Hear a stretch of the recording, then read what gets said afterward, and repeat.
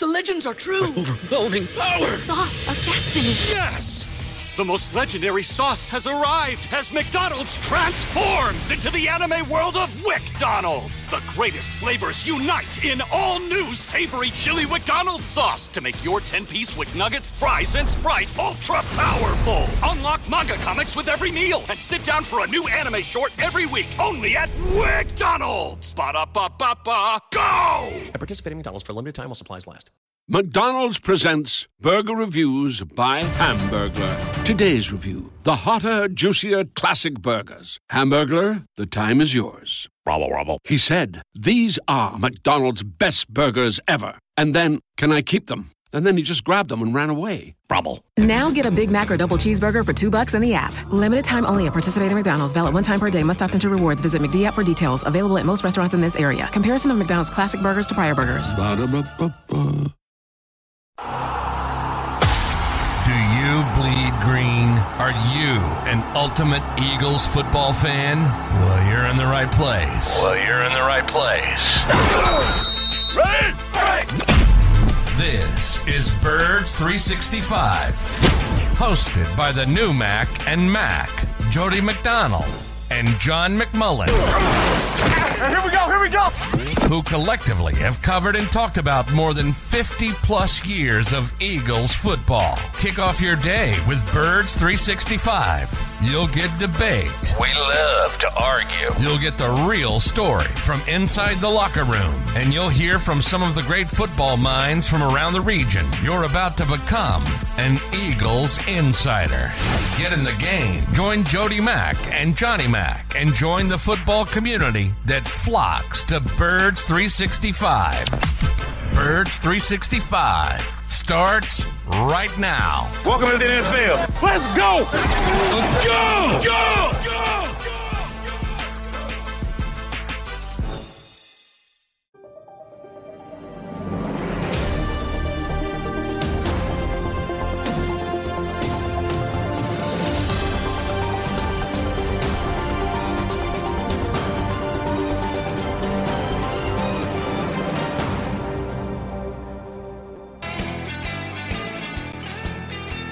And a good morning, Birds fans. Last couple of weeks, each day of the week I've described as undefeated. Undefeated Monday, undefeated Tuesday, undefeated Wednesday, because the Eagles were undefeated. Can't say that today. It is a manic Monday here on Birds 365, show number 630. And Johnny Mack, I got to tell you.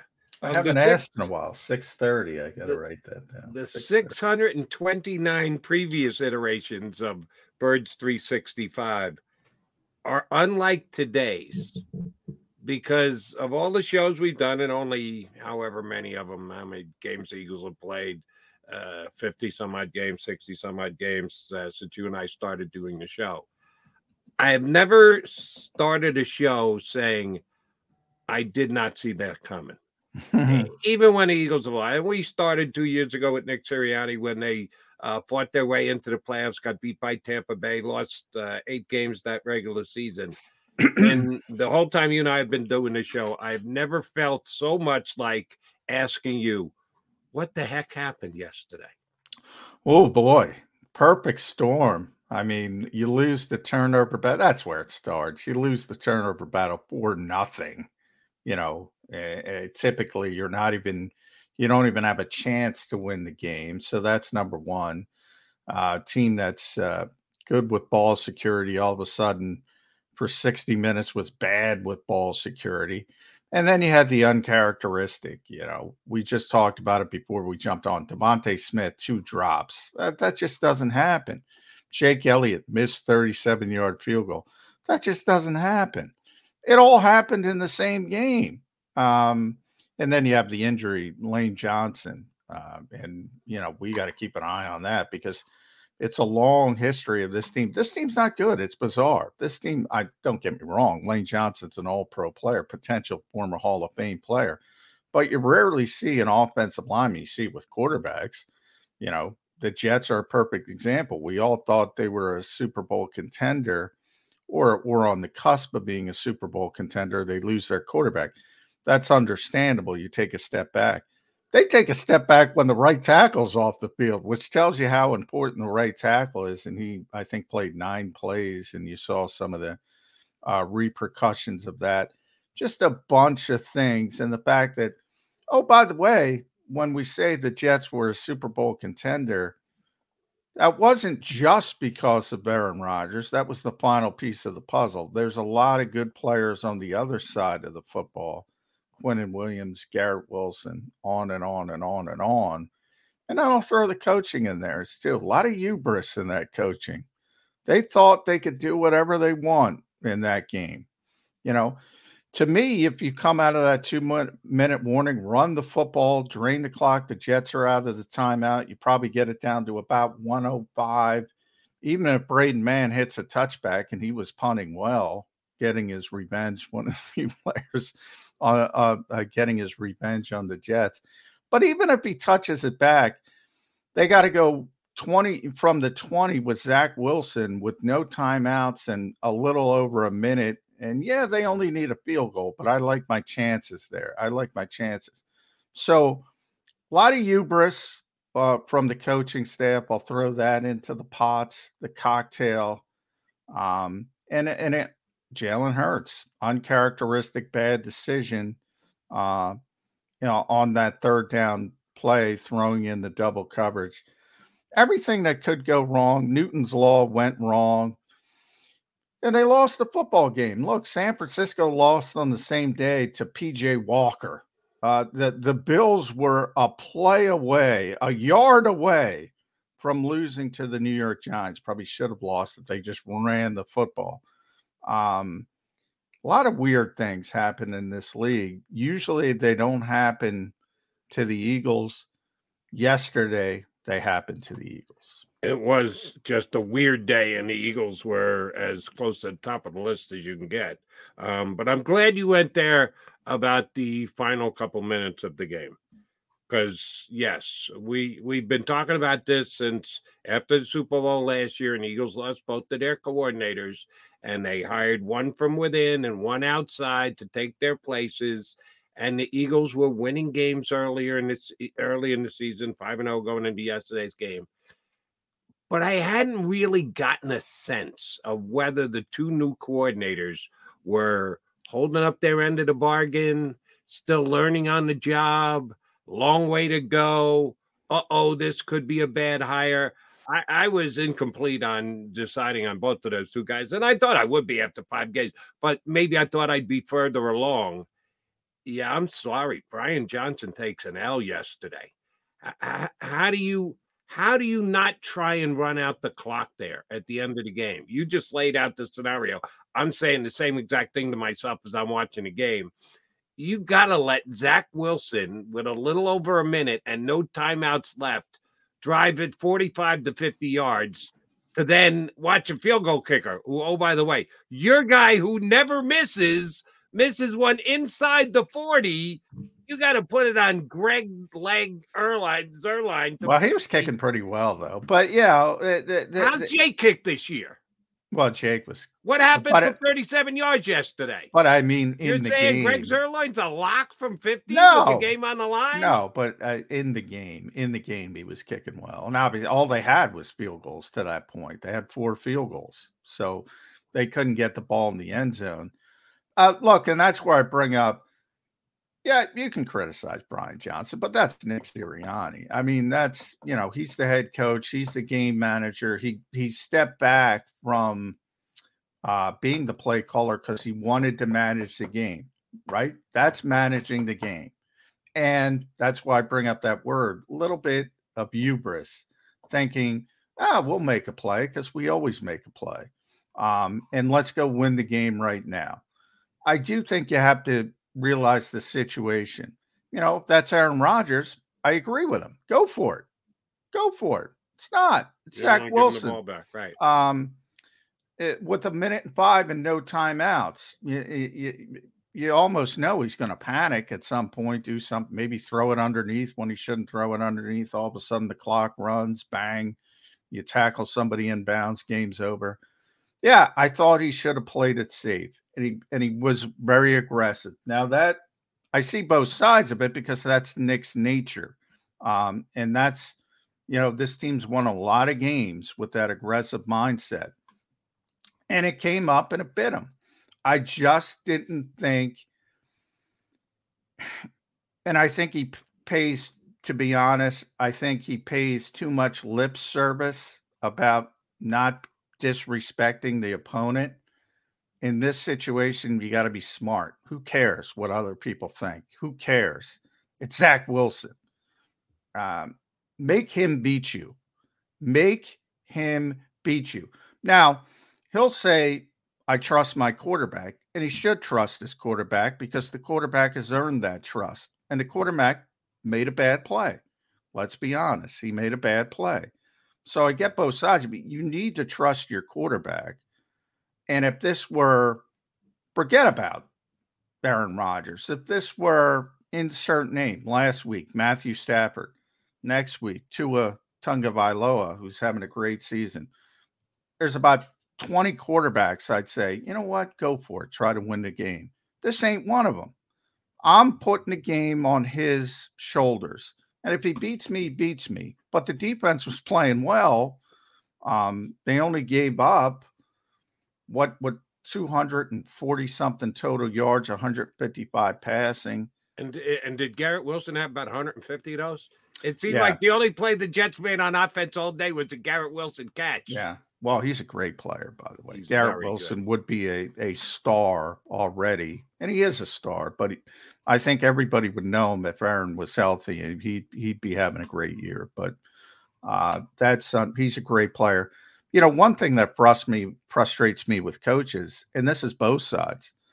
The Eagles had something going, obviously, with A.J. Brown. Fourth consecutive game over 125 yards. Devontae Smith, who I thought would have a big game, is uncharacteristically dropping the football. Dallas Goedert, you can talk about a couple drops as well. Keep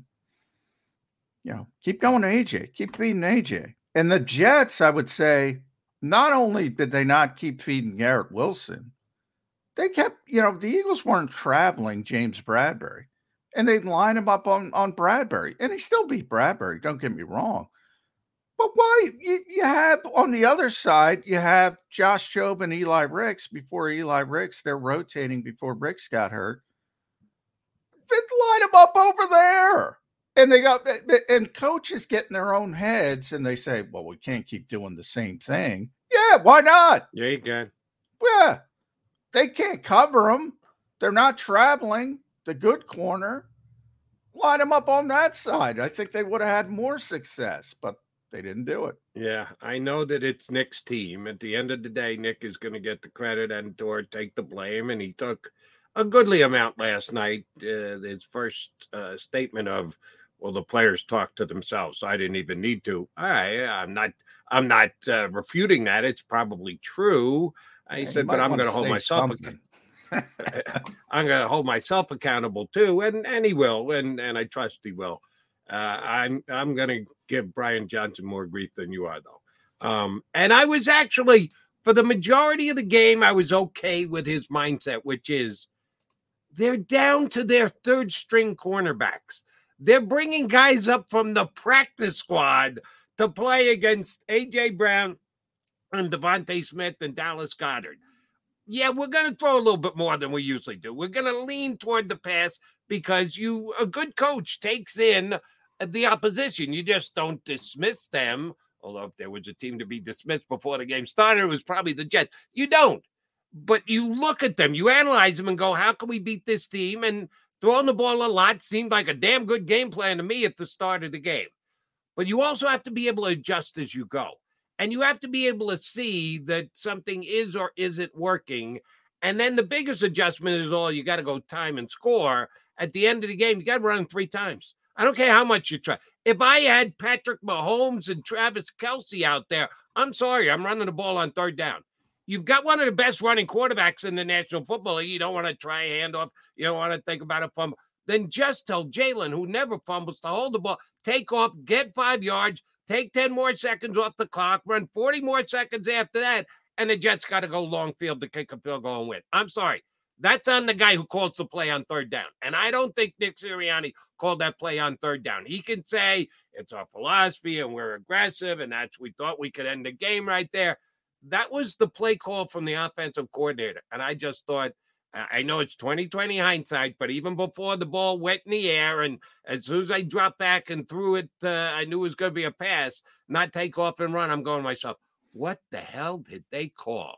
I'm sorry, that's on Brian Johnson. I'm not giving him. I can't agree, specifically for the reason I just said.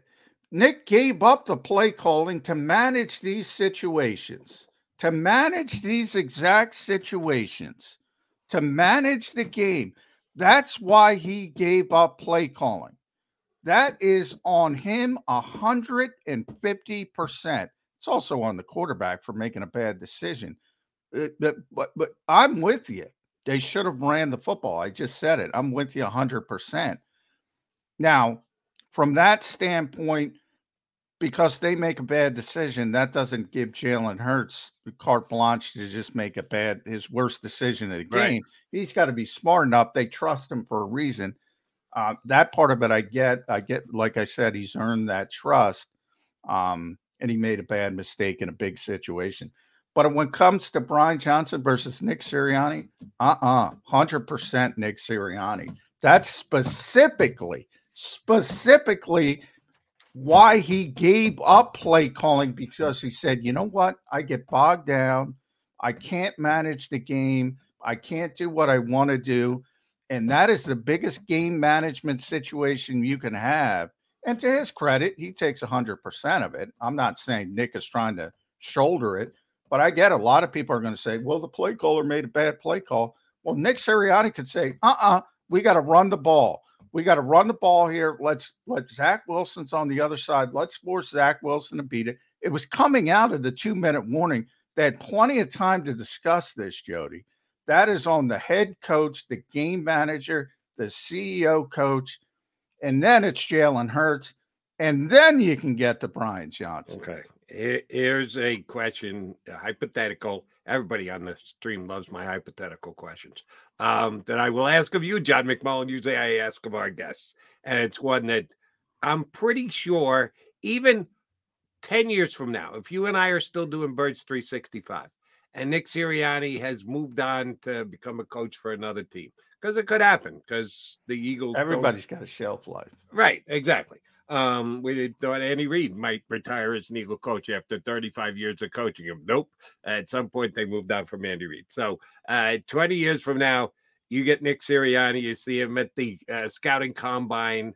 He's working for another team. There's nothing to be gained or lost. You tell him, off the record, Nick, I'm never going to say this. I'm just going to whisper this in Jody McDonald's ear prior to one of our Birds 365. I'm not going to bring it up on the air. Who made that call on the play? Did Johnson call a running play, and did you overrule him and say, no, we got to put the ball in Jalen's hands? We trust our quarterback. Let's go for the first down and end this year. Is that not at least a possibility? It's plausible. Yeah, it's plausible because he's in control of those situations. But I'm not even going that far. It's certainly possible that Brian said, let's run the ball. Nick said, let's go win it, because he's got an aggressive mindset. I'm not going to go that far. But I do know, because I've had these discussions with Nick Sirianni, I do know he wants complete control in those game management situations. So whatever happens is with his tacit approval, especially coming out of the 2-minute warning. So I don't know if he changed it. Brian could have very much understood what Nick wants in that type of situation and called the play and called the passing play and says, I know my head coach is aggressive, wants to go win the game. So your hypothetical is certainly possible. But to me, it doesn't even matter, because I know Nick Sirianni would have overruled if he wanted that football run and he wanted to drain clock. That's exactly why he stepped back and took the role he wants the role, because he wants to be the puppet master in those big situations. I say shame on both of them. If you want to put that much more on Sirianni, you're right. He's head coach. One guy's the offense coordinator, one guy's the head coach. Who's going to take more of the blame? Head coach. Who should take more of the blame? Head coach. So if you put them in an order, Sirianni's certainly on top. The drop off isn't as great for me as it is for you. You think that it's 90% on Sirianni. I would give Brian Johnson a little bit more grief for that particular play call, and that was a game-deciding play call. All right, Mac. We got plenty to talk about. Eagles lose their first game. 49ers lost theirs, too. It's one thing Sirianni says, all coaches say it. It's tough to win games in the National Football League. I roll my eyes when coaches say that. But then you have a day like yesterday. Oh, they're right. A whole they're bunch of games right, that you didn't see coming come down the pike. You go, yeah, they're onto something there about stuff to win games in the National Football League. He's McMullen. I'm McDonald. Mac. We've got two good guests for you, both Eagle-centric, both in the house yesterday for yesterday's game. Which a quick note, people are all upset because I'm a Jet fan, still a Jet fan. I root for the Eagles. They're my second favorite team, but the Jets are the one New York team I still root for. I'm going to tick them off all again now. I got to give credit to, believe it or not, and this is just personal experience sitting in the stands yesterday, Jet fans. I thought it was going to be another Eagle takeover with the Jets at 2-3 and no Aaron Rodgers. And it wasn't even 80-20, John. No. The Jet fans were there in force. I thought they were going to give up their tickets. And I heard one EAGLES chant when I came in the door in line waiting to get in. And that was about it. Yeah. You go to the road games all the time, and out in L.A. last week, sound like an Eagle home game to me on the radio, on the television. It was not the case yesterday. There were the Jet fans were there, and they were loud, and they were proud, and they walked out and went nuts at the end of the game. Yeah, I would say with road games, you can only take over if they let you take over. Right, Detroit last year. Remember you coming back from Detroit going, I was stunned. Couldn't believe. Yeah, I was stunned. There were no Eagles fans in the building. Maybe 10%. Same thing here. They didn't let them take over. No, they certainly would have. You only got to go 90 miles up to whatever it is, up the turnpike. Easier commute as you get. Don't have to get on a plane to go anywhere. Yeah. And I did not think that was going to be the case. Much like the game yesterday. I had a bad read on that one. Also, the fan bases. I was surprised that the Jet fans were in masses the way that they were. All right, quick timeout. Jeff Kerr, CBS Sports, scheduled to join us. He was there. He just disappeared. Hopefully we get him back. He's going to join us. And then a little later, Chris Franklin from NJ.com. So keep it right here on Birds 365. Go to get your game on. Go for the beers. Go for the cheers. Go for the hit and the hits. Go for the stakes and the stakes. Go to get your parlay on. Go to get your party on. Go for the scene. Go for the screens. Go for the gallery. Go for the win. Go to Ocean. Visit theoceanac.com to plan your visit. At Pond Lehocky, we've recovered billions of dollars for our clients, and we're confident we can do the same for you. With over 250 years of combined courtroom experience, we've helped over 100,000 injured clients obtain some of the largest settlements in Pennsylvania. One conversation is all it takes to help you and your family get back on track. If you've been injured in an accident, give Pond Lehocky a call.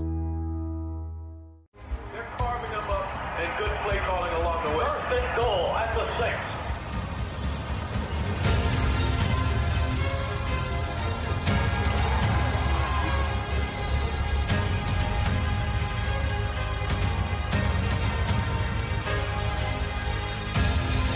On the field of life, First Trust Bank is there for you. Champions on 3. 1, 2, 3. Because Philadelphia dreams deserve a Philadelphia bank.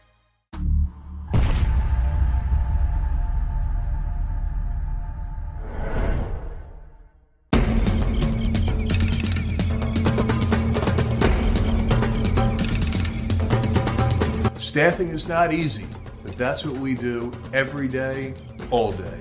The key to our success is storytelling, asking the right questions to find the right people. Hi, I'm Gary Kane, president of Kane Partners. We want to be your staffing partner.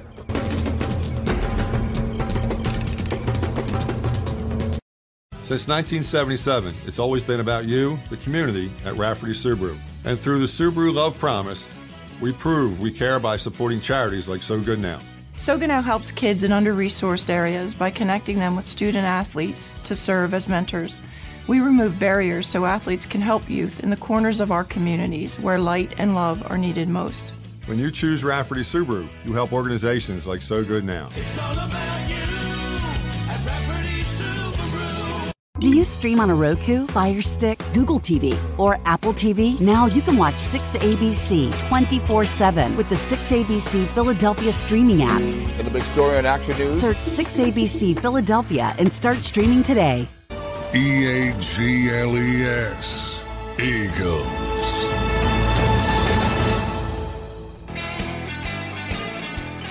You got your MAGA guys here on Birds 365 after the first Eagle loss of the season. It comes at the hands of the undermanned Jets. Again, I'm going to say this 20 times today. Didn't see this one coming. We'll find out if Jeff Kerr from CBS Sports saw this one coming as well. He looks like he can hear it. Can you hear us, Jeff Kerr? You were ready to grab the headsets there. Oh, no, I can hear you guys perfectly. By the way, Joe, I agree. Jets fans owned their own stadium yesterday. There was green, but it wasn't Eagles green. Yeah, they did a good job, Jets fans, from an Eagles takeover. And look, you can't take over unless the opposition lets you. So they deserve credit for that. The Jets fan base not giving up, and they performed. I saw a quote this morning. And I said on the post-game show, Jeff, I said Jalen Hurts, played a bad game.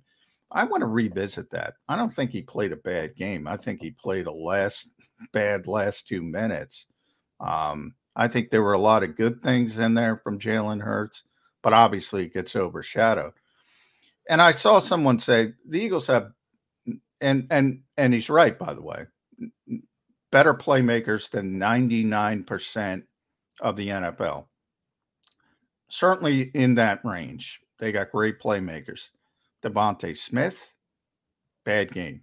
Dallas Goedert, at least bad play in a bad situation. DeAndre Swift, awful yesterday.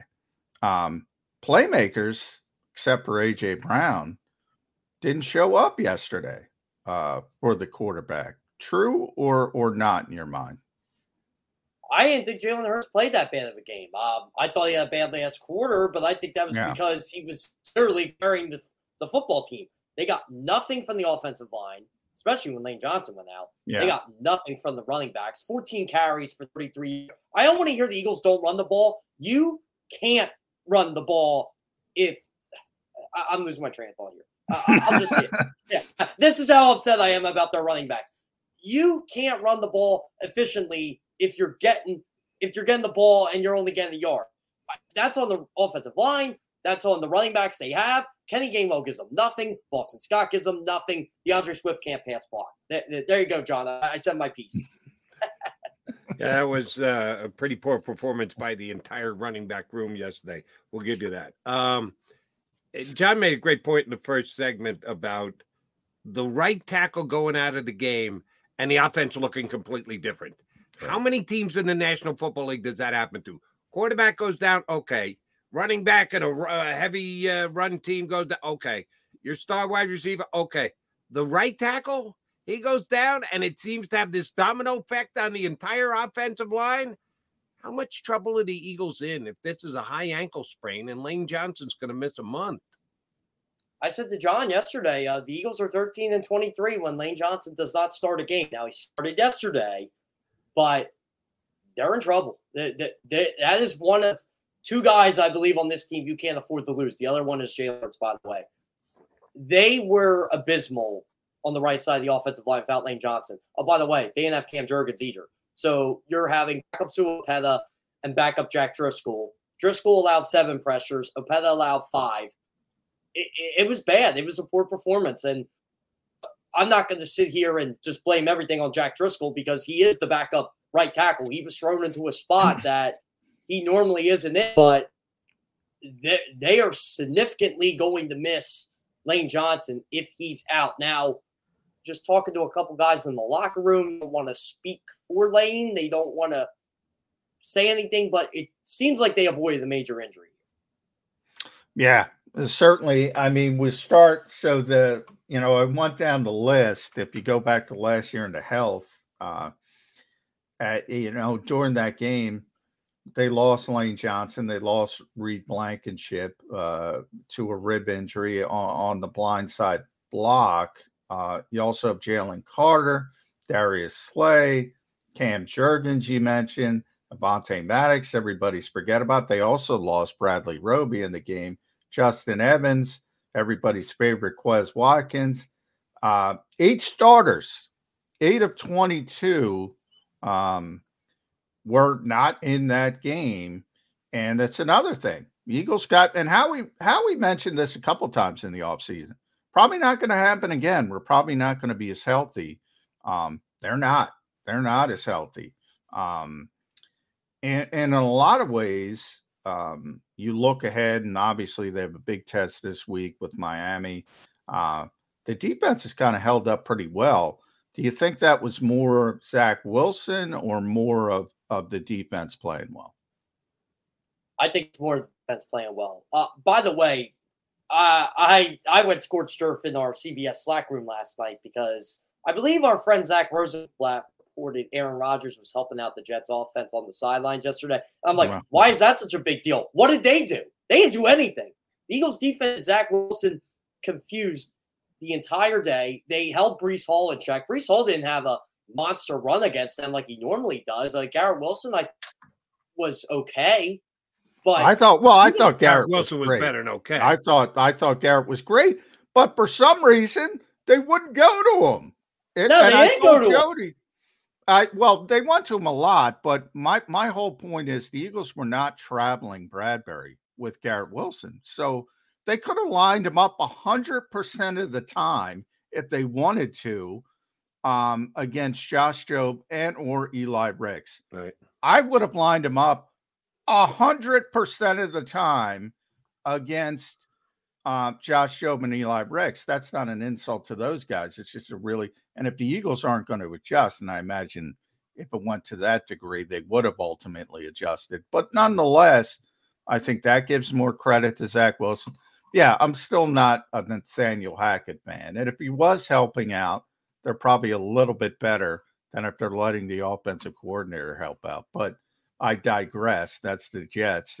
The Jets won the game on the defensive side of the ball and creating turnovers.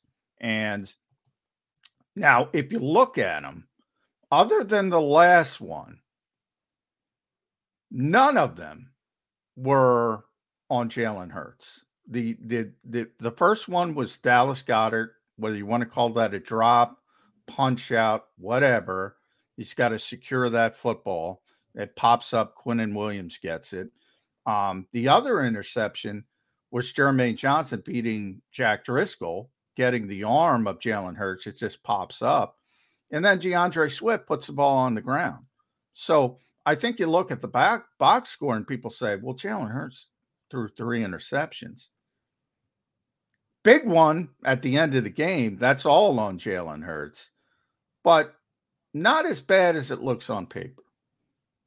I agree. Two of those interceptions definitely weren't Jalen. In fact, of the 7 interceptions this year, 3 definitely aren't on him. And I could say maybe a 4th or a 5th aren't on him. There's the box score. My issue is, why do bad things seem to happen to this football team turning the ball over when they are Dallas Goedert? Hurts was looking for Dallas Goedert on was it 3rd and 8 or 3rd and 9, John, where he threw the last pick? Do you 3rd remember? and 9, I believe. 3rd and 9. I thought Hurts could have ran 3rd there. 9. Oh, definitely. Yeah, but they try to force feed Dallas, which isn't a bad thing, but I didn't see him. I'm not going to blame that one on Dallas. I mean, Jody and I were talking about it, so I'll throw it out to you. I'm saying, look, you're coming out of the 2-minute warning. The Jets are out of timeouts. It's 3rd and 9. I'm running the football. I'm draining 45 seconds off that clock, and forcing Zach Wilson to go the entire field to get a field goal in just over a minute. That's how it would have shaken out if you run the football. They didn't. They decided to be aggressive. We'll use 100%. I put 90 on Nick Sirianni. He's the game manager. I put 7% on Jalen Hurts for an awful decision, throwing into double coverage. And I'll put 3% on Brian Johnson for calling the play. Give me your 100% with those three players on it. And by the way, Dallas Goedert, 0%. I mean, he's not open. Yeah, I'm not blaming Dallas Goedert for that. It's just I don't understand what Jalen was thinking, honestly, because I just didn't see him open. As a matter of fact, I thought Jalen was going to run the ball. So I'm going to give him 20% of the blame. Ooh. I'll give Nick 75, and I'll give.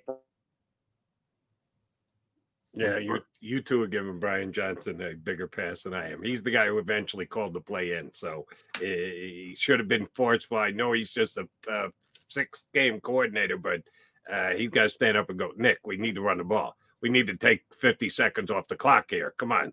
Let's get Jalen on a quarterback draw and see if he can get the first down for us and end the game. And here's my issue. What running back can get them a couple yards of fumbling? I don't think they trust DeAndre Swift to do it. And they say they trust him, but do they really? Well, like I said, I would have called a quarterback draw. I would have left the ball. Yeah, I know, but you can't run Jalen Hurts all day long. I agree with you. It's not all day long. It's the last play of the game, man. You got to go win the game. Yeah, I'm not worried about how many carries he had before, how many carries he's going to have afterwards. I'm just going to make him run the football. All right, John, we're having trouble with the connection with Jeff there, so we'll get him to answer this question if we can get him back up, but I'll ask you first. And this is away from yesterday's game. It's tough to do after you lose a game you're not supposed to lose to get away from it, but this is an overall legal philosophy question. The Eagles took a couple of victory laps last year. And yes, Howie, to his credit, after the year said there was a little luck involved because the Eagles do look at luck as a four-letter word. They don't like you ever mentioning it or bringing it up in question. There's no luck in the National Football League. There's no crying. There's no luck. Howie said we might not be able to be as healthy as we were last year. But they have at times, mostly through the coach's mouthpiece, of saying that their overall practice ethic and workload is designated for keeping their players healthy. And they took a victory lap about it, that they were that healthy last year because they don't go full out practice. They don't hit. They don't worry about. They give more downtime than other teams in the National Football League. Well acknowledged that it's collectively bargained, so it's not like they can run Buddy Ryan type practices. That doesn't exist in the National Football League. But the Eagles, as compared to the other 31 teams in the National Football League, practice as little or maybe less than everybody else. How many injuries did you run off earlier, John? Into the game, coming out of the game? Well, they were down 8 starters. 8 starters out of 22. How does something like that happen when the Eagles have said less is more? That less practice means more healthy players. Not when you lose an 8 out of 22 starters. Can we put to rest the less practice, less putting the players at risk guarantees the fact that they're going to be more healthy than other teams? Jeff? That's a good question. I just think the injury bug is turned the corner. Look, I just criticized the San Francisco 49ers for overusing Christian McCaffrey through 6 games, and now he's got a ribbon and an oblique injury. So, I honestly don't have a good enough answer for you, Jody. I just think guys are getting hurt. Not mine. Yeah. They got a lot of older guys on this team. Unto itself. Guys get hurt. You don't. Yeah. You can't by practicing more, practicing less, control. Injuries happen. There's nothing you can do about it. But the to use a word John used earlier, hubris of the Eagles to think that they can dictate how hurt they are or aren't going to be by how hard or how much time they put in practice is the thing that bothers me. Also, Jody, I talked to several players yesterday, more than 5. None of them blame turf, by the way. None of them blame that place. Well, everybody blames. Yeah, I had so many fans, and most of those injuries you could tell they were not turf related. Certainly, Reed Blankenship getting cracked on a blindside block has Which, nothing by to the way, do. I apologize. Can I interrupt? Now you guys both are reporters, and I expect you to be honest and put rooting interest aside and whatever else. And I am absolutely telling you, I don't root for anybody. Yeah, that was you only root for yourself, Sean. No, I don't. I know. But let's be honest. The play that Reed Blankenship got hurt on, they threw a flag on a Jet player for a blindside block. Blindside, he caught him in the middle of the chest. I said this too, Jody. You can't peel back. It is a side injury. It wasn't a back injury. No. How the hell was that a penalty? You're not allowed to peel back. It is a penalty. Yeah, peel back. That's what it is. It's when I first saw it, I didn't think it was a penalty, but then that replay about 2 or 3 times, I'm like, please define peel back. So the listeners and you're not allowed to come back from the other side. So in other words, if he's coming back from say the 15 to the 20, he's not allowed to do that anymore. Now I know from your perspective, Jody, and from my perspective, we've been watching this game for so long. It didn't used to be a penalty. It is now, the over legislation of the game. So they made the right call. I'm just bringing up that had nothing to do with the turf, and Reed got hurt. In the old days, that would have been a great block, and you would have said, wow, what a block. And they would have put it on, videotapes and, championed it. But it is a penalty in the new age of the NFL. And he got hurt on let's say on that play. And I forget who the Jet guy was who made the block. I'd like to give him credit for it. Because he at one point got down to the 15-yard line. He now can't come back to he can't come back, and no. So he's just got to stand at the 15-yard line until someone comes defensively, and then you're allowed to touch him. Yeah, he can get. If that's the way the rules are in the National Football League, they got to rethink the rules. That's ludicrous and ridiculous. Yeah, I'm with you. I mean, that's the game. That's the modern game. I don't like it either, but that is the rule. It was a proper call. It wasn't a bad call from the perspective of the official. He made the right call on the play. And I'm with you 100%. It's funny. The NFL, not the NFL, but it was announced that flag football's getting closer to be an Olympic sport or whatever. Yeah. I think we're getting there. I think eventually we're going to flag football. Yeah, they do this stuff all the time, Jody. I mean, it's not real football, what we consider real football, which is a very violent sport. But yeah, the official made the right call. I just brought it up because Reed didn't get hurt because of the MetLife turf, and everybody is saying, well, you got to get rid of that turf. And don't get me wrong, nobody likes that turf, but I don't think any of the injuries had much to do with the MetLife turf.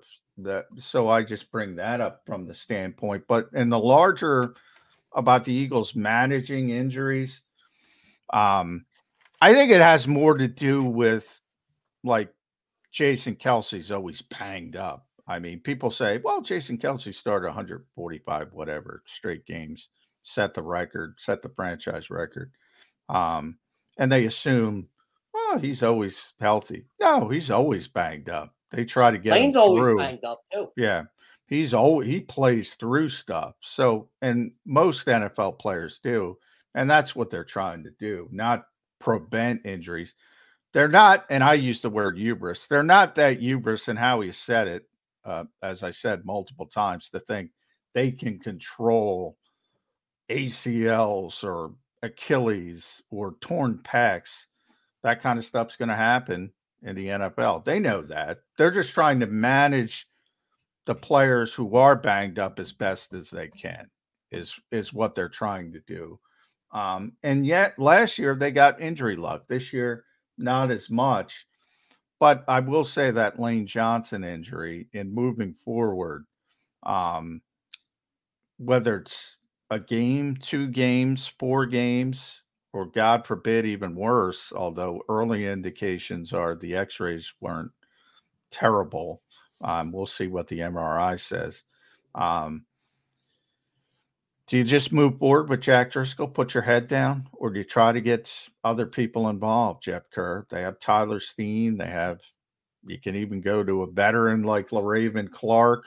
What do you do? Fred Johnson? Could Fred Johnson play Fred right? Johnson can play. He's a better left tackle than right tackle, but he could certainly be in the mix as well. Do you just say, you know what? Jack's our best option? Well, Jeff frees up on us again. I give you my read. Here's how I would handle it. This is not me predicting what the Eagles will do, but putting myself in Nick Sirianni's shoes. Jack, it's yours this week. It's your gig. We have faith in you. We believe in you. We've given you the chance. I think he went out of his way to say last night, we've won games when Driscoll has played. Yeah. So I believe they have faith in him. You're on a short leash. You had a bad game against the Jets. You didn't. You can say that one Hurts interception was absolutely on him, which I do. Driscoll just got flat out beat. It's his for now, but now can be short-lived, and it can be as quick as halftime of the next game against Miami if he's playing poorly. I think he starts next week, but you have to have a safety net, and you have to have other options that you can go to if you start next week against Miami the same way you finish this week against the Jets. All right, good. I'm going to throw this at you. We'll try to get Jeff up here. Throw this at both of you. Accountability. That was a big buzzword after the game. Opportunity as well from Jalen Hurts. A bunch of Jalen Hurts-isms after the game. Sometimes you need to be, and again, I've been using this word too much, but I thought there was a lot of hubris in that game from the Eagles. Sometimes you need to be punched in the nose to correct yourself. They were a little bit haughty. I think they thought they'd walk in there and beat that team pretty easily. So did I, to be honest. And they didn't. I did. Do you think that can help them? And they say, you know what? We took this for granted. We can't do that moving forward. Anything to that? One of the key words I heard was reset. And I think that's a good word for them, kind of start fresh again, okay? And I also heard, too, it's better to get this bad loss out of the way now than later in the season when the gauntlet happens. But, teams are going to have bad losses in the NFL. I mean, the 49ers had one yesterday. They lost to a team with about P.J. Walker they lost to. Who had that on their bingo card? Who was elevated from the practice squad this week. So, it's going to happen, honestly. But, I think they are showing some accountability. I think now you got to look at this Dolphins game in a whole different light. I think they're going to be hyper-focused this week in practice because they don't want stuff to happen again. But it did seem like they thought like you, me, and you, me, and Jody. They thought that they were going to beat this team no matter what. And part of me says they would have if they entered football over 4 times because the Jets sure as heck weren't scoring an offensive touchdown. So, look, they played absolutely terrible and still almost football, which I think it's actually better they lost. Thank you for leaving it just that way. You put them on the scale. They get better because they learned a lesson. They can't take teams. They hold themselves more accountable. That's a good thing. They're going to get better off this as compared to losing a game against the team you were supposed to beat. The season is 17 games. We know the magnitude of each and every single game. We know the level of competition. When you put them on the scale, the loss outweighs the gain. I'm sorry. You're not supposed to lose to the Jets. You're sure as hell not supposed to lose to the Jets. Sans their top 4 cornerbacks going into the game. Yeah.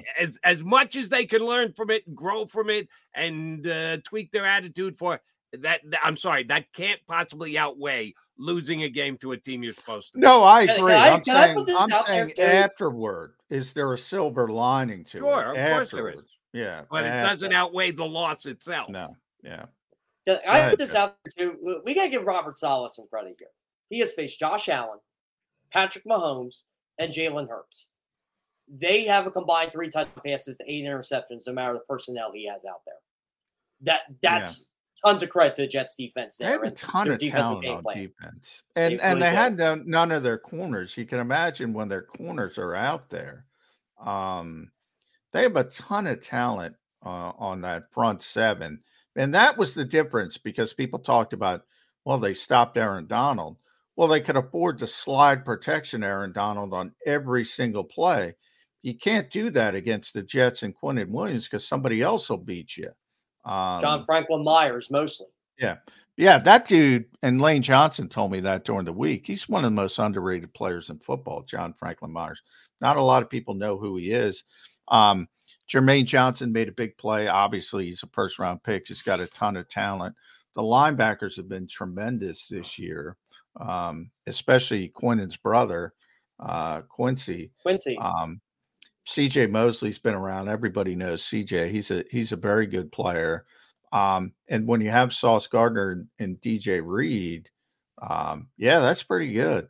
That's pretty good. That's a very good defense. That's why I point out that, they're no longer a Super Bowl contender because the quarterback can't hold his water, but that doesn't make everybody else bad. Right. They still had really good players on the other side. And by the way, Devontae dropped a very catchable pass, about a 20-yard gain that he never drops. Quincy Williams dropped the most catchable ball all night. He had an interception right in his head. Yeah, hit they him could right have in the middle right of the hand.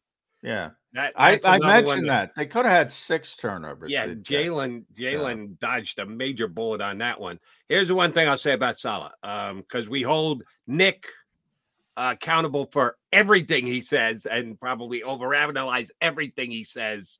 I heard Sal on the postgame show say this afterwards, that they ran this gauntlet of quarterback. John just ran down the names or whatever. And he said, and we embarrassed every one of them. Yeah. He had some more trash talk. Robert, you're 3-3 here, big guy. You're not 6-0. The Dallas Cowboys walked in your house and beat you by 30-something. Did you embarrass Dak Prescott? Really? Jody, did you just say that? Embarrassed each and every one of them? That's what Salah said last night. And I was in the car listening going, whoa, did he really just say that? Yeah. Did you hear him after he was done? He left the mic, but you could hear him. He said, they ain't 12-0 against us anymore. He said it loud enough where people could hear it. But I forgot to bring that up. Yeah, they finally beat the Eagles. That's a big moment in and Jets lore. The whole we're gonna have to give them 11 kisses thing. Yeah, didn't quite pan out for the Eagle offensive. That was supposed to be a major motivational raise the level of the game of the offense. Yeah. How dare he say he's gonna kiss? The Eagles didn't run the cheek sneak once. All right, did they? No, they didn't. They couldn't. They didn't really have it in a situation. At Jeff Kerr, CBS. Make sure you follow Jeff on Twitter, X. You can read his thoughts on this game. I know he's fired up about the running back room. All right, last excuse, explanation, whatever you want to call it. Letdown game. Miami. Sunday Night Football, best offense in football. Eagles just overlook the New York Jets and say, oh, Miami's on the schedule. Anything to that? Oh, we're frozen up. Yeah, and I'm not sure what question you're asking. I'm saying, did the Eagles overlook the Jets because Miami is next? Yeah.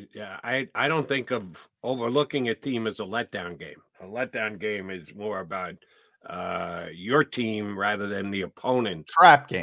Trap games. Yeah, game. To me is a different trap game. Way of looking at it. Maybe a little bit. And I said here with you last week, John, if there was a letdown in this game, I thought it was more likely to be the Jets after the win one for the hack victory in Denver. Win one for the hack. I bet trap was what I meant to say. Okay. The trap game. Was a bit of a trap game? Yeah, might have been.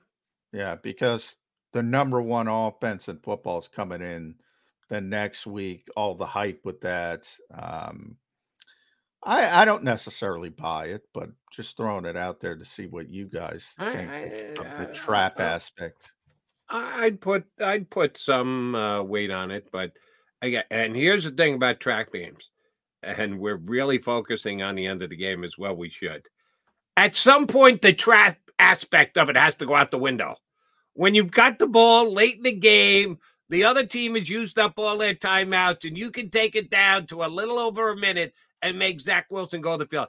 How you felt, how you handled it, how you prepared, how you played the first 55 minutes goes out the friggin' window. Now it's all about the game is sitting there to be taken, to be won, and you screw it up. The fact that it was a game to that point and maybe it shouldn't have been, I'm sorry, doesn't matter. When you've got it right there for the taking and you don't take it, the trap aspect goes out the window. Well, we should talk about that specific drive after the break more, because it was shaping up as one of those classic Eagle drives where they're just going to milk the entire clock and get out of there with, an ugly win. And then we'd be talking about style points again. Right. I guarantee you. But they were going to win the game, and then it turned. So we should delve into that drive a little bit deeper, because it started with 4:43. Everything was going swimmingly, and you kind of felt there were people leaving. They kind of felt it too. I looked at my daughter. I said, if they get the first down here, we might make a quick run out of here. Yeah. So we'll do that when we come back. Thanks to Jeff Kerr. Had some technical issues today, but Kerr's always good. Chris Franklin yet to come in about 25 minutes from now. So more here on Birds 365. Stay right there.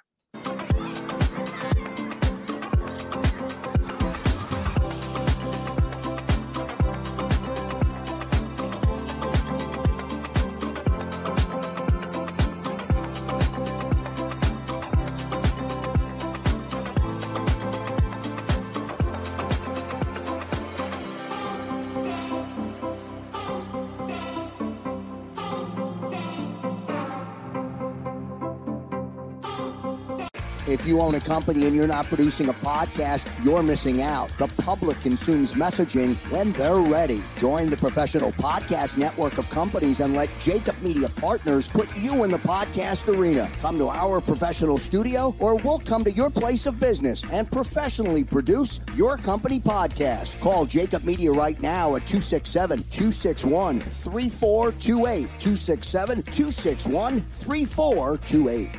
My name is Dr. Bruce Grossinger, and I'm the medical director of Philadelphia PRP and Stem Cell Institute. I'm reaching out to those who suffer from spine and joint pain. We use treatment methods that require no surgery, no scalpel, no drugs. Running, walking, or whatever your desires are, Dr. Grossinger is where you need to come. You can benefit from the same PRP and stem cell treatment as Wilbert Montgomery. Call us now at 610-222-5675.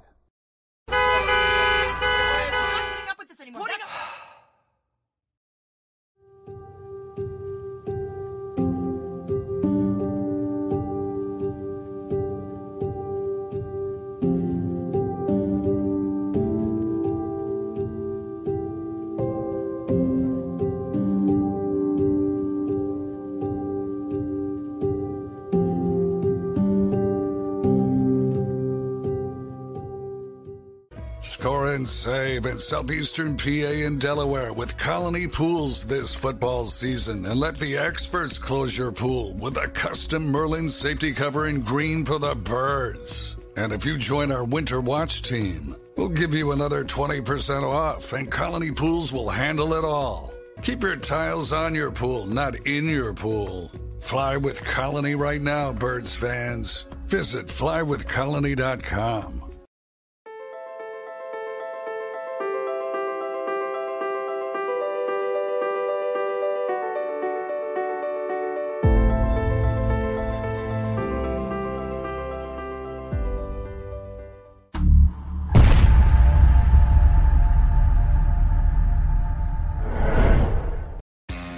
Go to get your game on.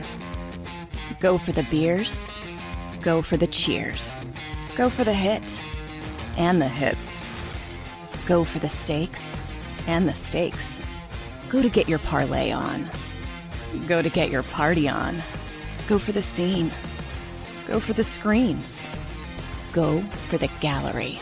Go for the win. Go to Ocean. Visit theoceanac.com to plan your visit. At Pond Lehocky, we've recovered billions of dollars for our clients, and we're confident we can do the same for you. With over 250 years of combined courtroom experience, we've helped over 100,000 injured clients obtain some of the largest settlements in Pennsylvania. One conversation is all it takes to help you and your family get back on track. If you've been injured in an accident, give Pond Lehocky a call.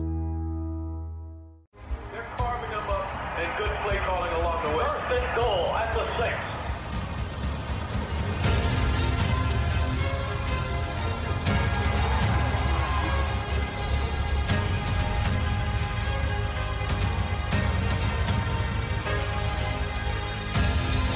On the field of life, First Trust Bank is there for you. Champions on 3. 1, 2, 3. Because Philadelphia dreams deserve a Philadelphia bank.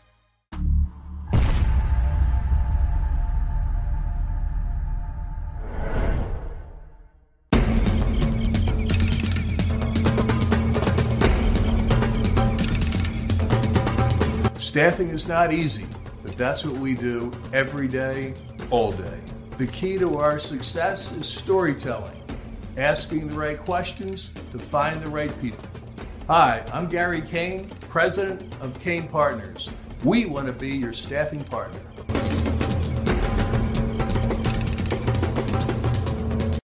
Since 1977, it's always been about you, the community, at Rafferty Subaru. And through the Subaru Love Promise, we prove we care by supporting charities like So Good Now. So Good Now helps kids in under-resourced areas by connecting them with student athletes to serve as mentors. We remove barriers so athletes can help youth in the corners of our communities where light and love are needed most. When you choose Rafferty Subaru, you help organizations like So Good Now. It's all about you at Rafferty Subaru. What's the easiest choice you can make? Window instead of middle seat? Picking a vendor who sends a great gift basket? Outsourcing business tasks you hate? What about selling with Shopify? Whether you're selling a little or a lot, Shopify helps you do your thing, however you cha-ching. Shopify is the global commerce platform that helps you sell at every stage of your business. From the launch your online shop stage to the first real-life store stage, all the way to the did we just hit 1 million orders stage. Shopify's there to help you grow. Whether you're selling scented soap or offering outdoor outfits, Shopify helps you sell. Wherever and whatever you're selling, Shopify's got you covered. Sign up for a $1 per month trial period at shopify.com/try. Go to shopify.com/try now to grow your business, no matter what stage you're in. Shopify.com/try. Do you stream on a Roku, Fire Stick, Google TV, or Apple TV? Now you can watch 6ABC 24/7 with the 6ABC Philadelphia streaming app. For the big story on Action News, search 6ABC Philadelphia and start streaming today. EAGLES, Eagles.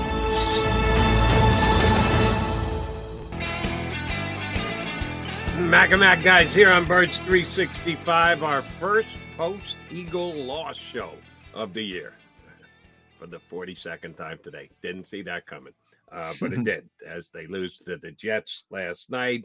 We thank Jeff Kerr, who hopped on with us right before we went to break, talking about the last, well, what turned out to be the next last drive of the game, hoping it was the last drive from an Eagle perspective. Got the ball back with 4 minutes and change to go. The key part of the offense became throwing the ball to DeAndre Swift. I know we've been waiting for this all year, said he was going to be a guy who was going to add another aspect to the Eagle offense. They did in this drive, threw it to him twice. He had one really good run. They make the big play to Goddard on third down. Yeah, that's when I thought the game was over. That was classic Eagles.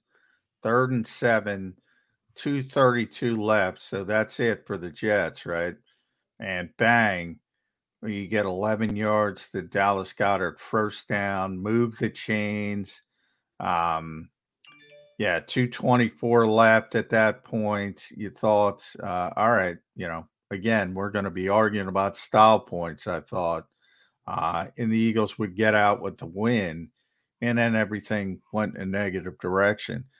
Yeah, they got the ball with 4:43 left, and it was that I didn't think the Jets were going to get the ball back at that point, and I thought they were just going to drain the clock. Because Seth on the post-game show, as he typically does, and we love Seth, but he loves the running game, loves the old school football, and they could not run the ball at all, basically in the entire game, and they started out with, as you mentioned, a short pass to DeAndre Swift for 2 yards. But then he had a run up the middle for 9 yards. That was the first down on the drive. And that was his only run of the day. He had 10 carries, I think, for 19 yards. So, or it might have been 18. So it might have been half. That means the other 9 were for 8 or 9 yards. Did nothing the entire game. They finally get a run in a big situation. Everything was going swimmingly, and they hit the 2-minute warning. And, I thought it was a bad decision, as we said, from the head coach. And maybe I should give a little bit more. I'm still not going Brian Johnson. Maybe I should go a little bit more to Jalen Hurts when we're talking about that 100%, because again, bottom line, it doesn't matter if the coach makes a bad decision or the play caller makes a bad decision. That doesn't mean you have to make a bad decision. And worst case, you throw an incompletion, and you don't get to take that 40 seconds off the clock, but you can still punt the football and force Zach Wilson to beat you. So maybe I should, on second thought, put a little bit more on Jalen Hurts' plate, because that was a terrible decision from the quarterback. Right. And I said this when Jeff was on with us earlier. Worst case scenario, take off and run. If it's not there, he tried to force the ball to got it. It was in double coverage. He's throwing it off his back foot. He's going backwards to throw the football. No, pull it down, take off. Clock runs. Just keep that clock moving and make Zach Wilson go the length of the field. Yeah, Jalen screwed up. But again, they ran the ball on first and second down, got a grand total of 1 yard. Now the Jets knew it was coming, and the Jets defense is pretty good. They can stack it. And they stopped the Eagles at the point of attack, but risk reward, you can't take the chance and throw the football there. I'm sorry. That's we can. No, and again, that's the worst case. Should be incomplete pass. Worst case. Obviously, the worst case we saw is an interception going the other way. But if you're the quarterback, even if you throw an incompletion, all right, again, you don't get to drain 45 or whatever seconds off the clock, but there's still a minute 50, then you punt maybe a minute 45, and Zach Wilson still got to go 50, 60 yards with no timeouts. So probably would have worked out. Yeah, disappointing to say the least. But, maybe a wake-up call. J-Mac, this was a question as I'm watching the game. I'm thinking, this will be something we can talk about tomorrow, and something Sirianni and Desai are going to have to answer questions on. But it became a completely irrelevant topic because of the way the game went, and the Eagles lost. They actually went to rotating linebackers. Yeah, how about that? Got that leading up to the week. Didn't know if Nakobe was going to play. Opened the practice window. The whole, does Morrow get to stay as the starting linebacker because he's been that good conversation? And I did say, would the Eagles go to rotating linebackers? Because last year they did no rotating. It was the two guys, White and Edwards, out there every single play, no linebacker substitutions. To their credit, they both stayed healthy. But that was just the way they ran their linebackers. But that was Gannon last year, and this is Desai, and maybe he'll do it differently. And he did. He rotated all three of them, which came as a surprise to me. They were all fine. None of them made a massive play. None of them made a massive mistake. Do you think that continues? That he rotates the three linebackers going forward? Yeah, man, they were playing everybody. They were not only rotating linebackers, they were rotating Job and Eli Ricks at the corner opposite James Bradbury. Now, some of the safety issues obviously dealt with Reed getting hurt. You had Mekhi Gardner I see you're all choked up with Sean Desai's ability, but even Mekhi Gardner, was elevated, and he made his NFL debut at safety. They had so many moving parts. I asked N'Kobe about that in the after the game. I don't think it's going to be long term, but I think it was more of a reward and said, you know what, Nicholas Morrow's played really well. Let's not just and he started, by the way. Nicholas Morrow, they had one linebacker on the field to start. They were playing a lot of 50 fronts to try to limit the Jets' running game because they were more concerned with that. And by the way, they played well. They did limit Breece Hall for the most part. I thought Jordan Davis played really well. Got to rewatch the game. Obviously, I didn't have a chance to. You know who played well last night?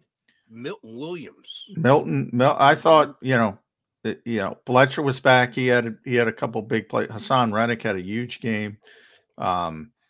Josh Sweat showed up. I think the front, as it typically does, even without Jalen Carter, I thought they played very well.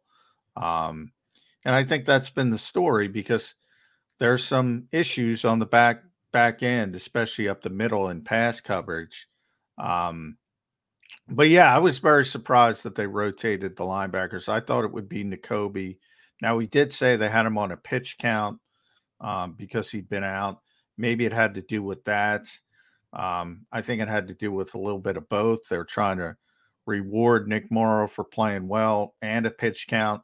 Ultimately, I do think we get back to N'Kobe Dean as the Mike linebacker, and then it becomes, Zach Cunningham versus Nick Morrow. And I think they like Zach Cunningham as well. So they're better at linebacker than we thought. And that's a positive. Small. I know no one cares about it today, but that's a slight positive. From a lineup perspective, and we'll go back to that hubris word again.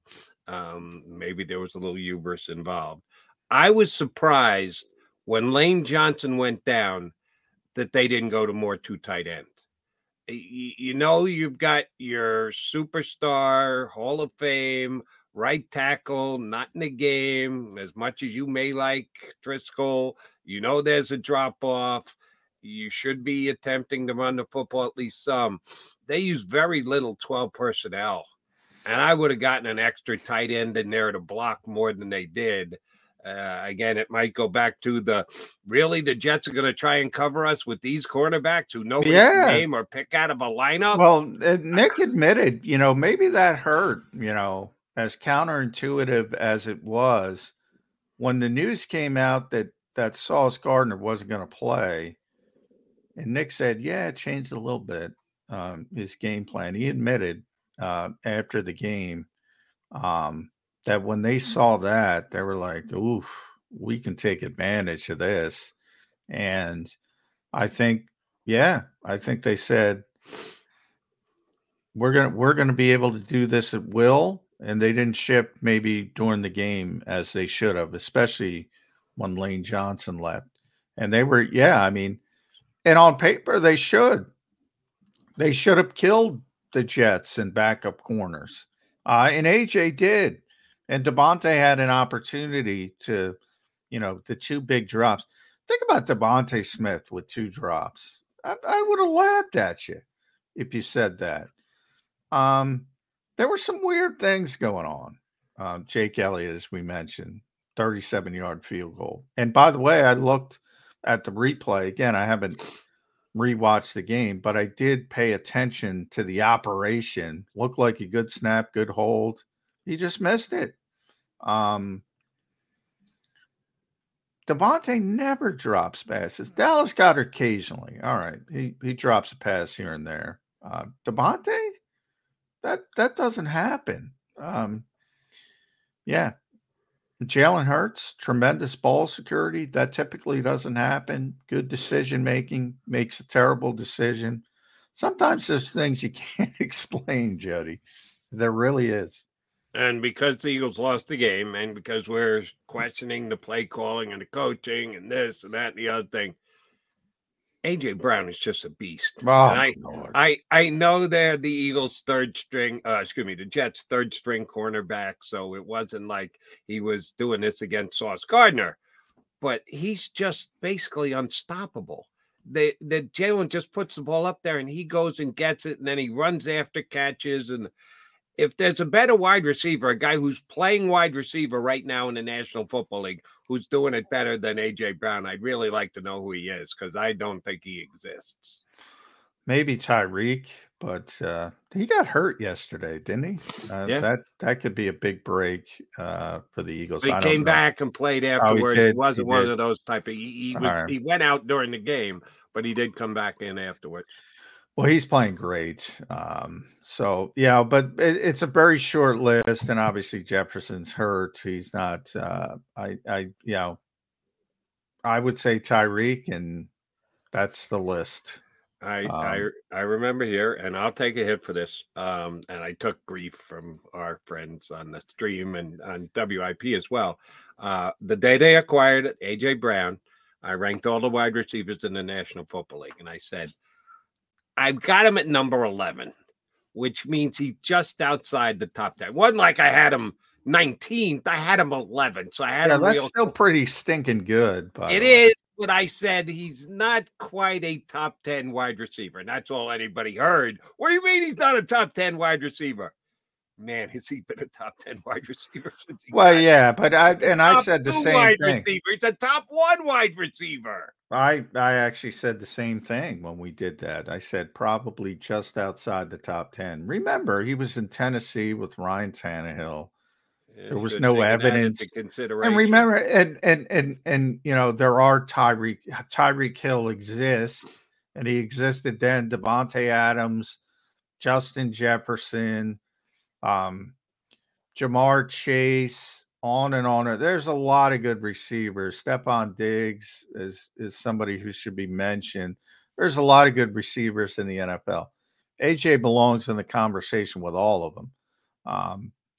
But, if push games to shove and you say, all right, who's better, Hill or AJ? I'm going to take Tyreek. Justin or AJ? I'm going to take Justin. But he keeps climbing the list. I would say before they acquired him, I would have said Chase. I don't necessarily say Chase now. Devontae Adams, yeah, probably, but he's on a bad team, bad situation.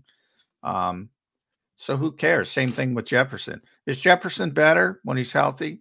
Yeah, probably, but who cares? He's on a bad team, bad situation. AJ's great. Leave it at that as far as where he is, and nobody's playing better. He's had 4 games of over 125 yards. That's happened once in the Eagles' history before, and you got to go back to Harold Jackson, who Jody probably remembers, but not many other fans will remember.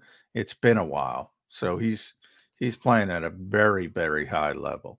And you made a good point in that when I was putting my list of what I'm doing it based on their comps, what they've shown or whatever, I probably didn't cut him enough slack because it was Ryan Tannehill. Because you have to take that into consideration. Yeah. Who's throwing you the ball? What kind of offense you're in? Are you going to be asked to put up those numbers? Derrick Henry is their number 1 weapon there, so he's not going to be getting the lion's share. Probably underestimated his talent level because. Yeah, well, I say the same thing with Terry McLaurin now. I mean, for years, I think Terry's really good. If he were on a different team in a different situation with a high volume thrower, yeah, certainly that was part of the issue with AJ in Tennessee. But he's great. And speaking of Terry McLaurin, quick note, then we got to get the break. Chris Franklin's going to join us. I agree with Peter King on this one. Terry McLaurin's former quarterback should be starting in the National Football League next week. Desmond Ridder, no. The Falcons gave him a shot. He had a chance. That's a game they got to win if they think they can be a playoff team. Yesterday they didn't. Ridder stunk. I think you're going to get Taylor Heineke starting for the Falcons next week. Yeah, Desmond Ridder. Oof, I'm not a fan. It's a shame. You know, you got to be patient, though, with young quarterbacks because they're going to have some ups and downs. Look at what's going on in Carolina. Yeah, but they invested the number one pick in the draft. Yeah, you're going to have more patience with him than Desmond Ridder, who you took in the third round, got starts as a rookie, and you hand him the job at the start of year number 2. You don't think Desmond Ridder? No, I'm not a fan of Desmond Ridder, but that's where they've gone. And I've criticized that team for not building the right way. All they do is pick skill position people, and everyone said, well, they got Bijan Robinson, they got Drake London, they got Kyle Pitts, blah, blah, blah, blah, blah. Well, you need somebody to get those guys the football. You need some guys to block for those guys so the guy can get them the football. I don't think they built the team the right way, and that certainly starts with the quarterback, but that's all they have. If you're asking me, am I going to stick with Desmond Ridder or Taylor Heinicke? I know what Taylor Heinicke is, and maybe he's better than Desmond Ridder on a particular Sunday. Let us not forget, Taylor Heinicke took the Washington Commanders to the playoffs. But that's not the goal. That's where it shouldn't be the goal. And John, it should be the goal right now. If you're sitting here in the season, week 6, you're in a division that there is no monster squad. Yeah, that should be the goal. Long term, it's not, of course, you're right. But in the moment, right here, right now, the goal is to win football games. And I always say the toughest thing in the NFL for executives, for personnel people, is to be honest with themselves. So they have to be honest with themselves. Do they think Desmond Ridder still has an upside to be an NFL starting quarterback? If the answer is yes, you stick with him. If the answer is no, you don't. Right, but so I'm asking John McMullen, and we know we're not as well informed as those guys who are making those decisions are. They're around the team every single day. They're around every single practice. They know the players. We're judging from afar. You believe Desmond Ridder is going to be able to be a franchise quarterback in this league? No. Well, then, but do I think he has a higher upside than Taylor Heinicke? Yes. So I probably stick with him, but I'm looking for a quarterback in the offseason. Oh, yeah. And by the way, even if you're wrong, even if I'm wrong, I get a higher draft pick, and maybe I start drafting correctly, drafting offensive, defensive linemen. And you know, you try to find a quarterback, whether it's, you know, a short-term stopgap or, you know, you try to get in the top 10 and get a quarterback that way. Yeah, they have a crappy foundational plan. I've talked about that team for years, and I don't like it. And all they do is pick skill position, which excites the fans and nothing else. So I'm sure everybody in Atlanta is thrilled until they watch the product on the field. And then they go, why can't we win games? We have all the skill position talent. Well, you need the foundation. You got to build a team. I agree with you there. The one place you and I disagree is when you're 3-3 and the Bucs are in first place at 3-2 and the Saints at 3-3 and you got the Panthers in your rearview mirror at 0-6, you got to be in the moment. You got to think what's best in 2023. And if you can't honestly look yourself in the mirror and go, Taylor Heinicke gives us a better chance to win next week than Desmond Ridder, then you don't deserve to have the job. It's not the long-term picture. It's a short-term picture. And you got to be in the moment of the short-term picture. When you're 6 games in, you're a half a game out of first place. That's how I would look at it if I were the Atlanta general manager. All right, quickie timeout. I see Chris Franklin. He's ready to join us. More what the heck happened in MetLife Stadium yesterday talk with Chris Franklin next here on Birds 365.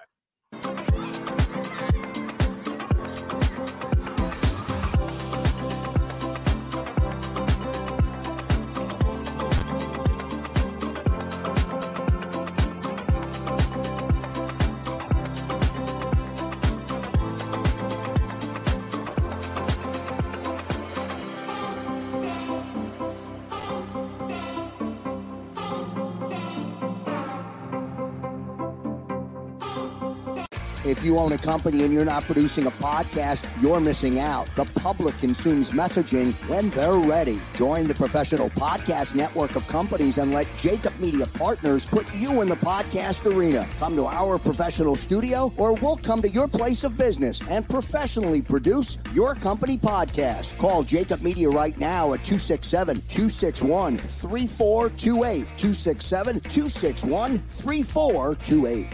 My name is Dr. Bruce Grossinger, and I'm the medical director of Philadelphia PRP and Stem Cell Institute. I'm reaching out to those who suffer from spine and joint pain. We use treatment methods that require no surgery, no scalpel, no drugs. Running, walking, or whatever your desires are, Dr. Grossinger is where you need to come. You can benefit from the same PRP and stem cell treatment as Wilbert Montgomery. Call us now at 610-222-5675.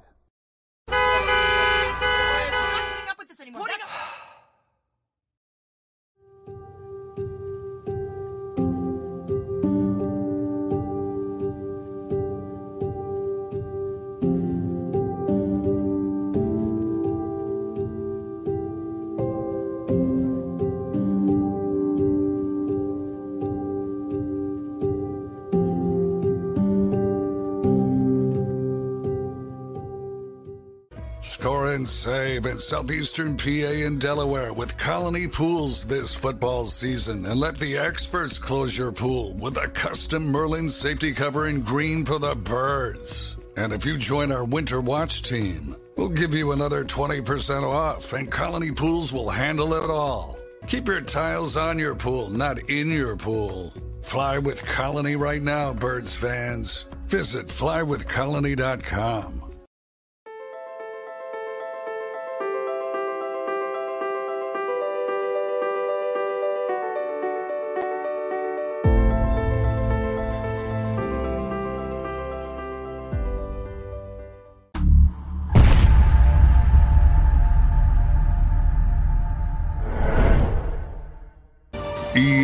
EAGLES, Eagles.